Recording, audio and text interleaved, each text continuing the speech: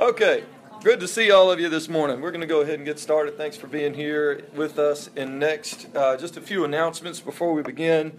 First of all, the Next Fitness League, the NFL, those of you men in here, 25 to 45, you're invited to attend. Our plan is to launch the Sunday after Labor Day. That's the 13th. And we might do a thing or two before that date, but that is our official launch date, the 13th.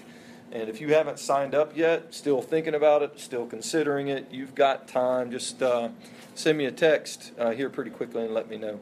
Also, as I mentioned last week, we want to do a couple more social events in between now and December.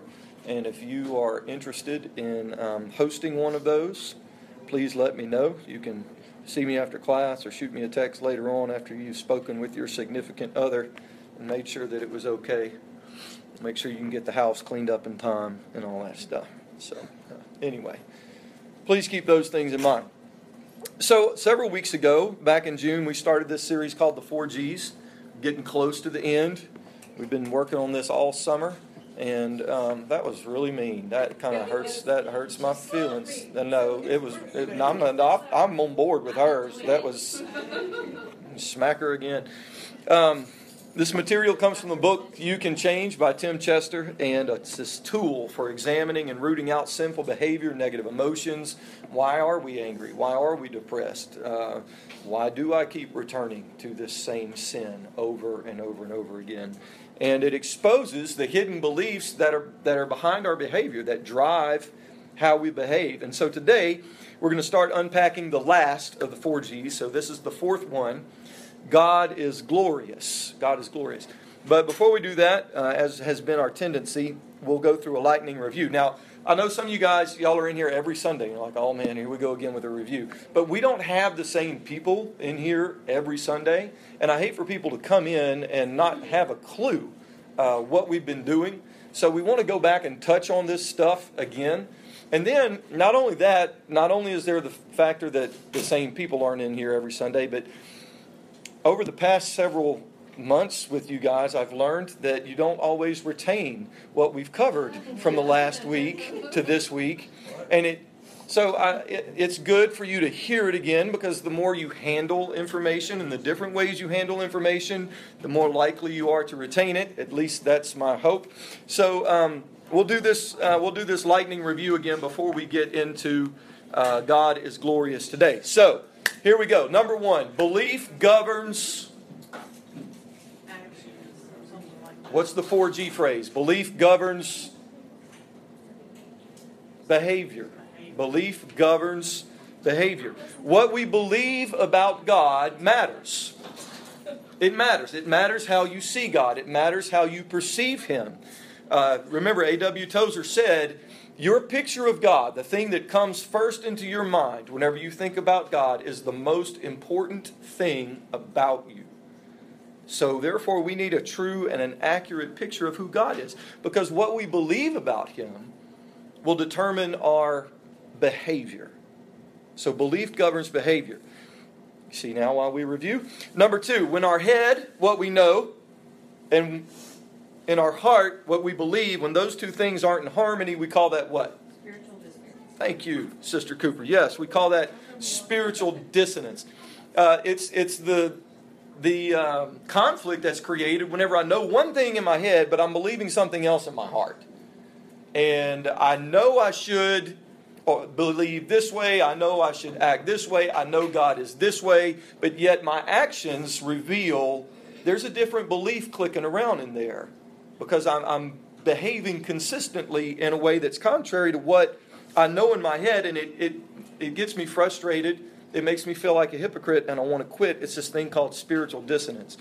Number 3, all sin, all negative emotion is a result of believing a lie about God. And that's probably the sticking point that most of us have felt over the course of this 4G material, because, we're all good church people. We've been in church for a long time. We know all this Bible. Who do you think you are, and where do you get off telling me that I'm believing a lie about God? Well, why do you keep acting the way you act? Why are you so angry? Why are you a Spirit-filled Christian and you're depressed? It's because there's a different belief clicking around in your heart than what you know in your head. And you've consumed a lie about God. And the solution to that is to embrace the truth about God. And that's the purpose of the 4 G's that we've been through. So what are the truths that we've explored so far? First of all, God is good. So how does that impact our behavior? God is good, so what? I don't have to look for satisfaction anywhere else. There were some other people back there, they were mouthing it, but they weren't real sure about which G we were on, so they were a little tentative. God is good, so I don't have to look elsewhere for my satisfaction. I don't have to go anywhere else in order to be fulfilled and satisfied, because what God is and what God provides is good. It's good. All right, the second one that we looked at was God is gracious. God is gracious, so... That's right, Tommy. God's gracious. He's full of grace, so I don't have to prove myself. I don't have to prove myself to myself. I don't have to prove myself to others, and I don't have to prove myself to God. It's a gift, not a reward. It's not a wage. It's not a salary. It's a gift. And then a couple of weeks ago, we started with the third one of these. God is great. A little bit of an astronomy lesson with all of that. But had a good time. It was fun. God is great. So I don't have to try to be in control. God is great, so I don't have to try to be in control. If you want to go back and listen to some of these again, they're all available on the church website. We record this every morning, so it's available for you. If you missed one, want to go back and hit it, one of it kind of got in your heart a little bit, you need to go over that again. Go check it out again via podcast. So awesome. Today, let's move on. God is glorious. God is glorious. What is glory? What is glory?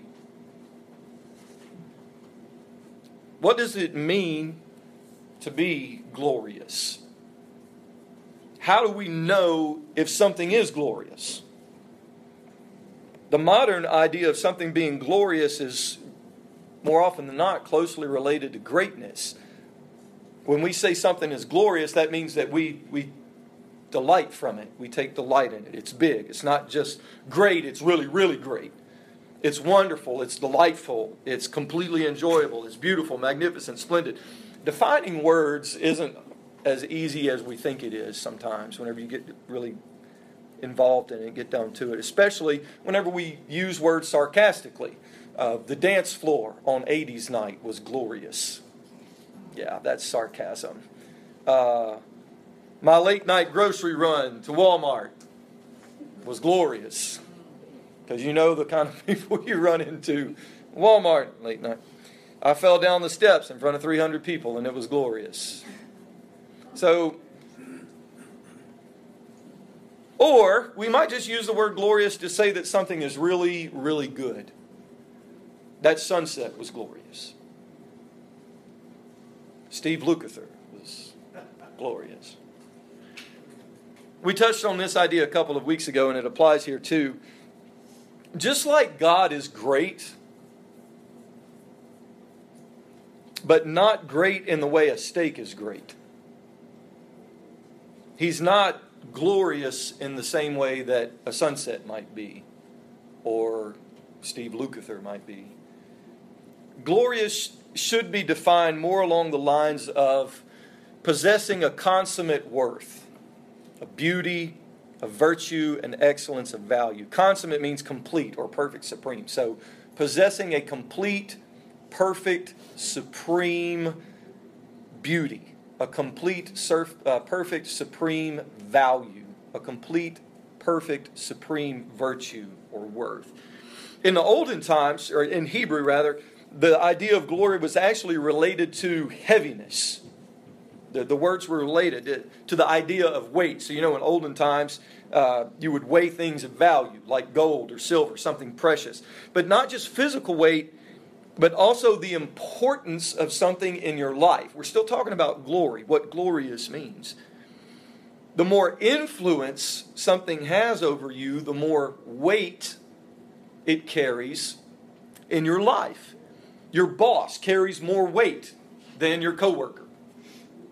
your spouse carries more weight than your friend. So if you want to know how glorious you think someone or something is, just examine how much you listen to it. How much you obey it, if appropriate. How much you trust it. If you want to know how glorious something is in your life, or what things in your life you really believe to be glorious, let's talk about hidden beliefs. If you want to know how glorious something is in your life, then ask, how much does it affect my behavior? How much time do I spend with it? How much time do I spend pursuing it or thinking about it? How much money do I spend on it? How much money do I give to it? That's going to be a pretty good idea. Give you a pretty good idea of how glorious you think something is and what things in your life you truly believe are glorious. God tells us that there is nothing more glorious than Himself. And He will not share His glory with anyone or anything else. So what's glorious in your life? What's glorious to you? And how do you know? Let's look at some scripture this morning. I got a new Bible version for you today. How many of you have heard of the Holman Christian Standard Bible? New version for me. Y'all know I'm always breaking out new versions of the Bible in here. This is the Holman Christian Standard Version. Exodus 15:11 says, Lord, who is like you among the gods? Who is like you, glorious in holiness, revered with praises, performing wonders? Who's like you among the gods? Who's like you, glorious in holiness? Psalm 24:8 says, who is this King of glory? Y'all heard that one, right? The Lord strong and mighty, the Lord mighty in battle. The Bible not only describes God as being glorious, but it also tells us that He is jealous for His glory. Isaiah 42:8 says, I am Yahweh. That is my name. I will not give my glory to another or my praise to idols. Boom, drops the mic. He's done. I thought that would get more laughs than it did. Okay. What does that do for you? To hear that God, He's making these self-proclaiming statements. This is who I am.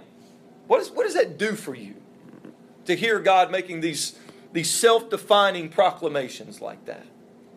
You know, for some, especially those that live outside of Christian theology, that statement, and I'm talking about in Isaiah 42:8, it says, I am Yahweh, that is my name. I will not give my glory to another or my praise to idols. For some people, especially those that are outside of Christian theology, that statement and others like it sounds like arrogance. It sounds selfish. It sounds like God's on an ego trip. It sounds like megalomania, right? That's whenever you're just obsessed with your own power. You're delusional about your own importance. God sounds like a megalomaniac.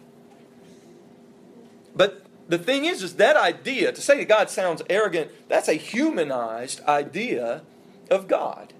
And we've got to be careful there. We want to take the time and deal with it. I mean, the 4 Gs have been all about having a true and accurate picture of God. And sometimes people get hung up on God being aloof or arrogant or selfish. Or for some people, their view of God is that He's this megalomaniac who's sadistic. He's so full of His own power and He just likes to make people miserable, or certain people miserable. Y'all ever known anybody like that? Or heard people talk that way? I have. Like he enjoys lording His power over people. I've known people, they really rankle because they feel like God's just trying to make me do stuff and show me that and it bothers them. It's a humanized idea of God. And you know what? Okay, all you Christian Pentecostal people in this room with me today, we've got to be careful about this humanized idea of God as well. Even those that profess to be close to God will do it. Have this humanized idea or concept of a God who is holy and limitless. They start thinking of Jesus as their homeboy. Jesus is my bro. Jesus is my wingman. Jesus is my co-pilot. You're talking about the Almighty God here. So, humanizing God, it's one of our biggest mistakes. It's one of the biggest mistakes of all time. To say that God is arrogant or on an ego trip or a megalomaniac whenever he makes statements about himself and his glory like he does in Isaiah 42, we're forcing a human concept onto God that is inaccurate. And Jason, why are you beating this topic? It's because that's what the whole 4Gs has been about, getting an accurate picture of God. And if we're forcing a human concept onto Him, we've got a problem. Because we're forcing our idea of morality onto the one who shapes reality. How ridiculous is that? Anybody in here ever watched that show, Mythbusters? Where the guy says, I reject your reality and substitute my own. Okay, it's preposterous. This is what we do whenever we try to tell God what's right and what's wrong. He shapes reality, and we're saying, no, your idea of morality, what's good and bad is completely wrong. God, let me tell you how this should be. It's illogical. The whole point, let's go all the way back to the beginning for a moment here. The whole point in allowing for a God, in believing in a God, the whole point in doing that is He's the boss.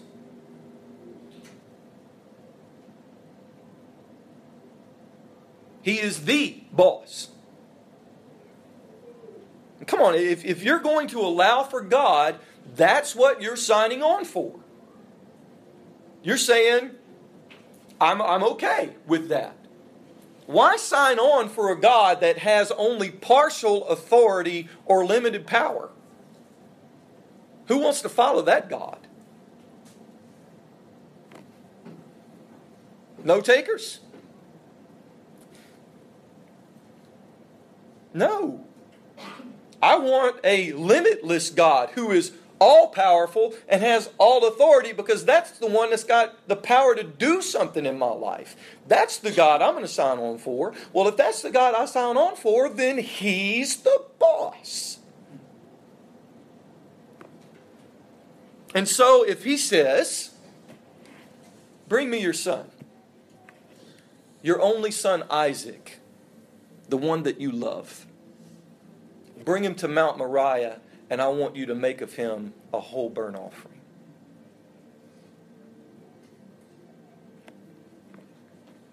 Then it's good. Am I the only person in the room that has trouble with that story? That story has bothered me for a long, long time. And there's a lot of different explanations that we can get into about why it works and why it's theological. But here's the deal. If God said it, it's good. And you may not feel that way when He says it, but if you believe He is who you say He is, and He's got a pretty awesome resume, then because He says it, because He asks it, it is good. Even if it's above my pay grade. Even if it's above my ability to understand it, because He is good, because He is God, He asked it, He says it, it's good. Now, some people they're not willing to go there. You listen to that and you're like, Jason, that's a cop-out. That's a cop-out. Jason, what you just did right there. You just reverted back to this God's total power and authority thing, so He never has to explain Himself. He doesn't ever have to explain any of the bad stuff He does or any of the bad stuff He allows to happen in the world. That's a cop-out. How many of you are with me right now? Y'all understand what I'm saying? Okay. You know what people really mean whenever they say things like that? What they really mean is, God hasn't explained himself to me. And the bad stuff that he's allowed to happen to me. And the stuff he's allowed to happen in my life. That's what they really mean whenever they say that. Because of what you've been through. Because of how you've been mistreated. Because of how you were hurt. Because of how you were betrayed. Because of how you were raised and the stuff that you had to endure whenever you were a child. You won't embrace the idea of a total, supreme, authoritative God who is both good and sovereign. Because of your hurt. It's a stumbling block for people. The problem is you can't humanize God. God is the source of existence. God is where you come from. You came from Him. He didn't come from you. Newsflash. So, let's play with that a little bit. If God came from you, and He's a projection of your will and your imagination, then sure, He would be absolutely subject to your ideas of morality, and you could say God's arrogant, God's selfish, God's on a power trip, God doesn't explain Himself. But if He is transcendent, if He is supreme, if He is sovereign, if He is without a beginning and without an end, if He is omniscient, omnipresent, what's the other one? Omnipotent, everything, if we could just say it that way. If that's really who He is, then you can't look at this and go plausibly with logic, with thought, well, if that's how God is and all that's really true, if He really is everything, then He can say that stuff. Because it's true. It's not illogical anymore. If God really is like I just described Him, then God can look at you without blinking and say, I'm what you need. I'm what you need. Because of who I am. I'm what you need. I'm what you need, and I'm not sharing the attention that I want from you with anybody else. Now we're getting back into the idea of His glory. I'm what you need because of who I am, and I'm not sharing the attention that I want from you with anything else. Because I'm awesome. And I'm really awesome. Well, that's arrogant of God to talk about Himself like that. No, it's not, because He's really awesome. Like it's truth. So when He says, Jason, I'm everything you need in life. Ben, I'm everything you need in life. Amy, I'm everything you need in life. When God says that, it's true. And God just has to look at it.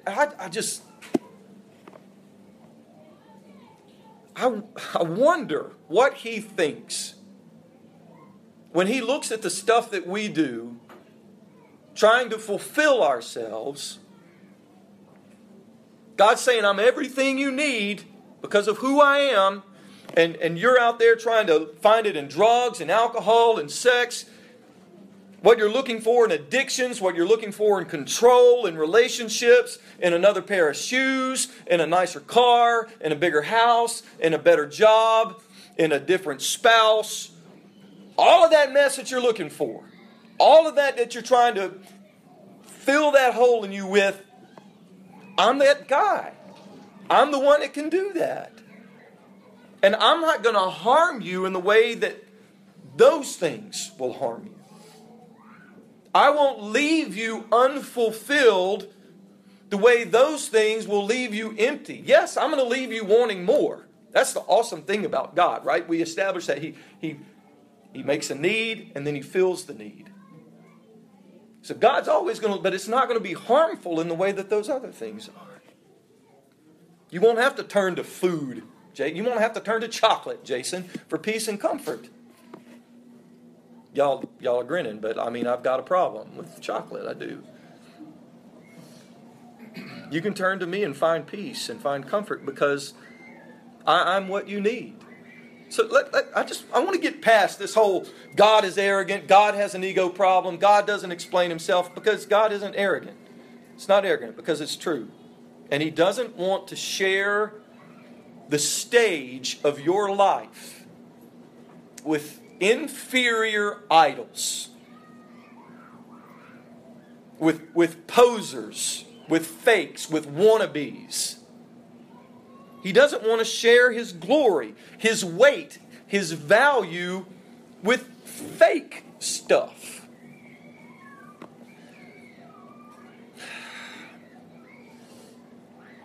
I told myself I wasn't going to go here, but now I'm going to do it anyway. This whole Ashley Madison thing has been in the news. Y'all know what I'm talking about? Yeah? Okay.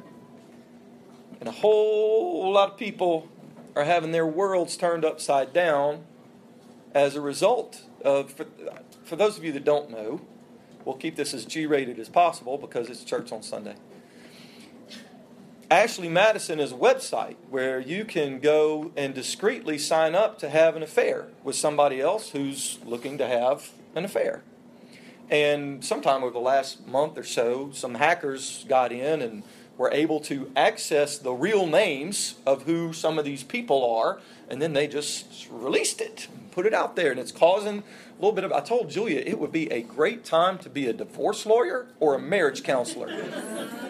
That would be prime career move right now. So, but I got to thinking about this, trying to get my brain around this whole thing where God says He doesn't want to share His glory. And I always have to put things in like earthly terms, not like a parable like I'm Jesus, but it helps me to understand these concepts sometimes. And it's like it would be like a man who has an established marriage relationship with the home, the family, the wife, and trading that in for one night in some sleazeback hotel with somebody he met on Ashley Madison. That's the way it came to me. God has to look at the things that we try to fulfill ourselves with, that we give glory to, the same way that these people that are in the middle of this Ashley Madison crisis are looking at what's going on. And God's got to look at it. He has to look at it the same way. Why would you... And it's not like we're going to say, oh, I'm giving weight and value and glory to my career. We don't say that. We're not that dumb. We just act it out every day in our lives. And God looks at that and He says, that's fake. That's not real value. I'm what you need. Can I get off this point now? I think y'all got it. So say this with me. God is glorious. So we don't have to fear others. God is glorious, so we don't have to fear others. If we get a clear picture of the glory of God, and I'm talking about a picture of God that makes your knees buckle a little bit. Y'all ever had that experience? Somebody gives you some news and it just kind of, it rocks you. It makes you shake a little. Makes you be in awe. We need wonder restored to our faith. We need mystery. We need mystery restored to our faith.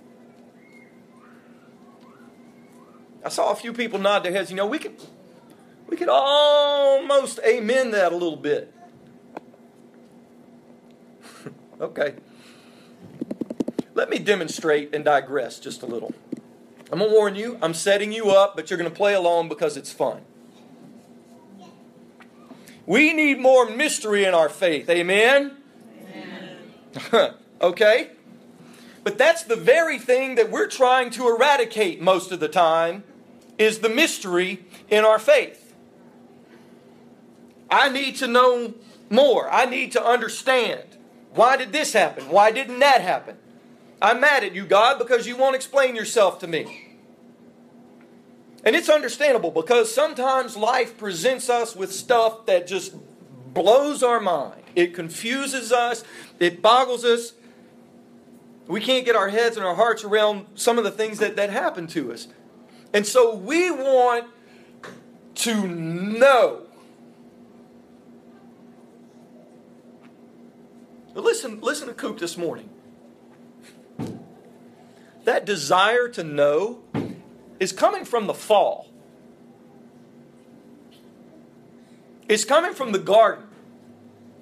And some of you folks that have been in here for this 4G stuff, y'all like, oh man, here we go again. But we're right back there, guys. We're right back to the tree of the knowledge of good and evil. We're right back to the garden.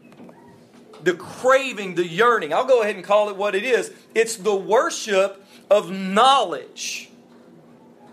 The worship of knowing. Now, okay, I'm a lifetime educator. I've been in education 18 years. Knowledge is important. That's not what I'm talking about. I'm talking about having to have the explanation from God for every single thing that happens in our lives. Because if we don't get the explanation, then we want to quit, we want to give up, we want to point this accusatory finger at God and tell Him He did us wrong because we don't know why. It's part of our fallenness. And guys, I don't care if you've been in this 10 minutes or 20 years, it's always going to come after you.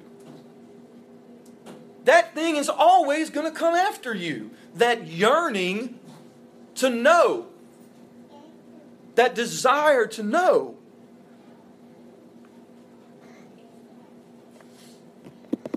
Did Adam and Eve need to know before they ate the fruit?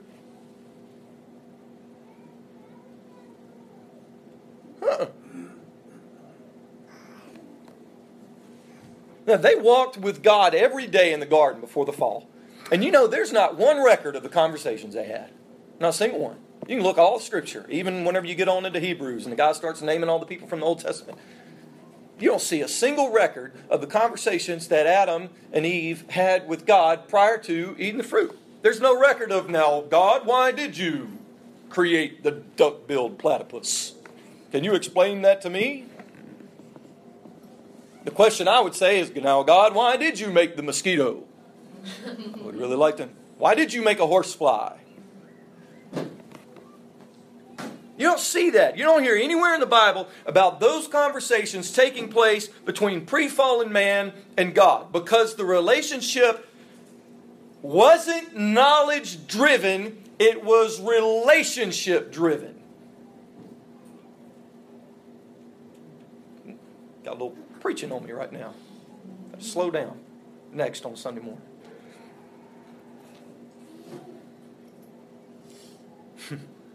What you read in the Bible is that they were together. Not what they talked about, not the information that was shared. It wasn't about data or data. It was about being together. And then the knowledge of good and evil comes into the picture, and you get a whole bunch of, I'm sorry, but meth, crack, addiction-like behavior associated with knowing. Even their language, even their vernacular. If you go back and look at it in this framework, it's the language of addiction. I need it. It's not my fault. It fulfills me, so it couldn't be that bad. Whereas before that, we were just at absolute peace, just being together, and our relationship was driven by being and by connection, not knowing and controlling. So what I want you to understand is that in the middle of this long digression, I'm bringing it to a close, is that God wants to bring us back into a relationship of trust, where He says, I know what you need. I know what's good for you. And I want you to trust me to make the call about what's good for you in your life. I want you to trust me to make the call about what you need. Be with me. Walk with me. Talk to me. Spend time with me. I want you to start valuing the connection and let me handle the knowing stuff. Let me be awe-inspiring for you. Be okay with the existence of some mystery in your faith in me.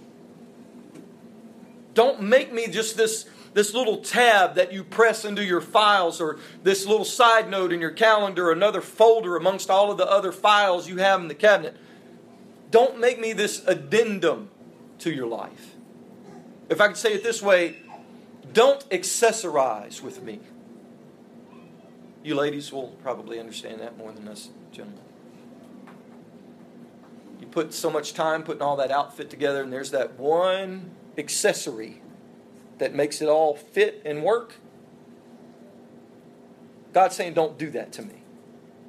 Don't accessorize. Don't build your outfit. Don't build your life and then try to put me in the middle of it so that I can be the accessory that pulls it all together. Don't do that to me. That's not the kind of relationship that I want to have with you. Love me. Connect with me. Know me. You want to know something? Know me. If we can see God as glorious, it's going to take the fear right out of us. All right, I'm setting you up again, but watch this. What do people typically fear most? Not spiders, not snakes, not public speaking. The unknown. Not even death. The unknown. Seeing God as He truly is, seeing God as glorious, will take the fear out of not knowing right out of us. We need to see God as glorious. And because God is glorious, we don't have to fear others. And this is where I'm going next week, because a lot of us struggle with what the Bible calls the fear of man. Proverbs 22 and 25, we spend a lot of time and a lot of energy worrying about what other people think of us, or spend a lot of time and energy worrying what we think other people think about us. That's, okay, you want to talk about crazy? That's how nuts we are. We're bonkers. Every single one of us, we're bonkers, because we spend a lot of time and energy worrying about what we think other people might think about us, maybe, possibly. Y'all ever had that? Somebody say something to you just kind of offhand manner, and you're like, 30 minutes later, 3 days later, you're like, okay, what exactly did they mean by that? What? Okay, that right there, that's what I'm talking about. So, this is where we're going. If we've got God's approval, and we don't need man's approval, He carries more weight with us. More than anybody or anything else, He carries more weight. And we care more about what He thinks than what people think. God is glorious, so we don't have to fear others. So that was like page 2. We got a lot of ground to cover next week. That's all I'm saying. Hey, thank y'all for being here today. Let's pray and we'll go. Lord, I thank You for every person that You brought into this room today, and I trust and believe that Your word was applicable to every life that's in this room. So I pray that what was spoken here today and what Your Spirit bore witness to will get down on the inside of our hearts and affect our behavior where we need it. Lord, You are glorious. You are glorious. You have weight and You have value. I want to connect with You and leave the knowing up to You, because You're boss. I trust You, and I believe in my heart in Your goodness, in Your greatness, and in Your grace. In Jesus' name, In Jesus' name. Man, you guys have an awesome time in service today. We'll see you in a few minutes.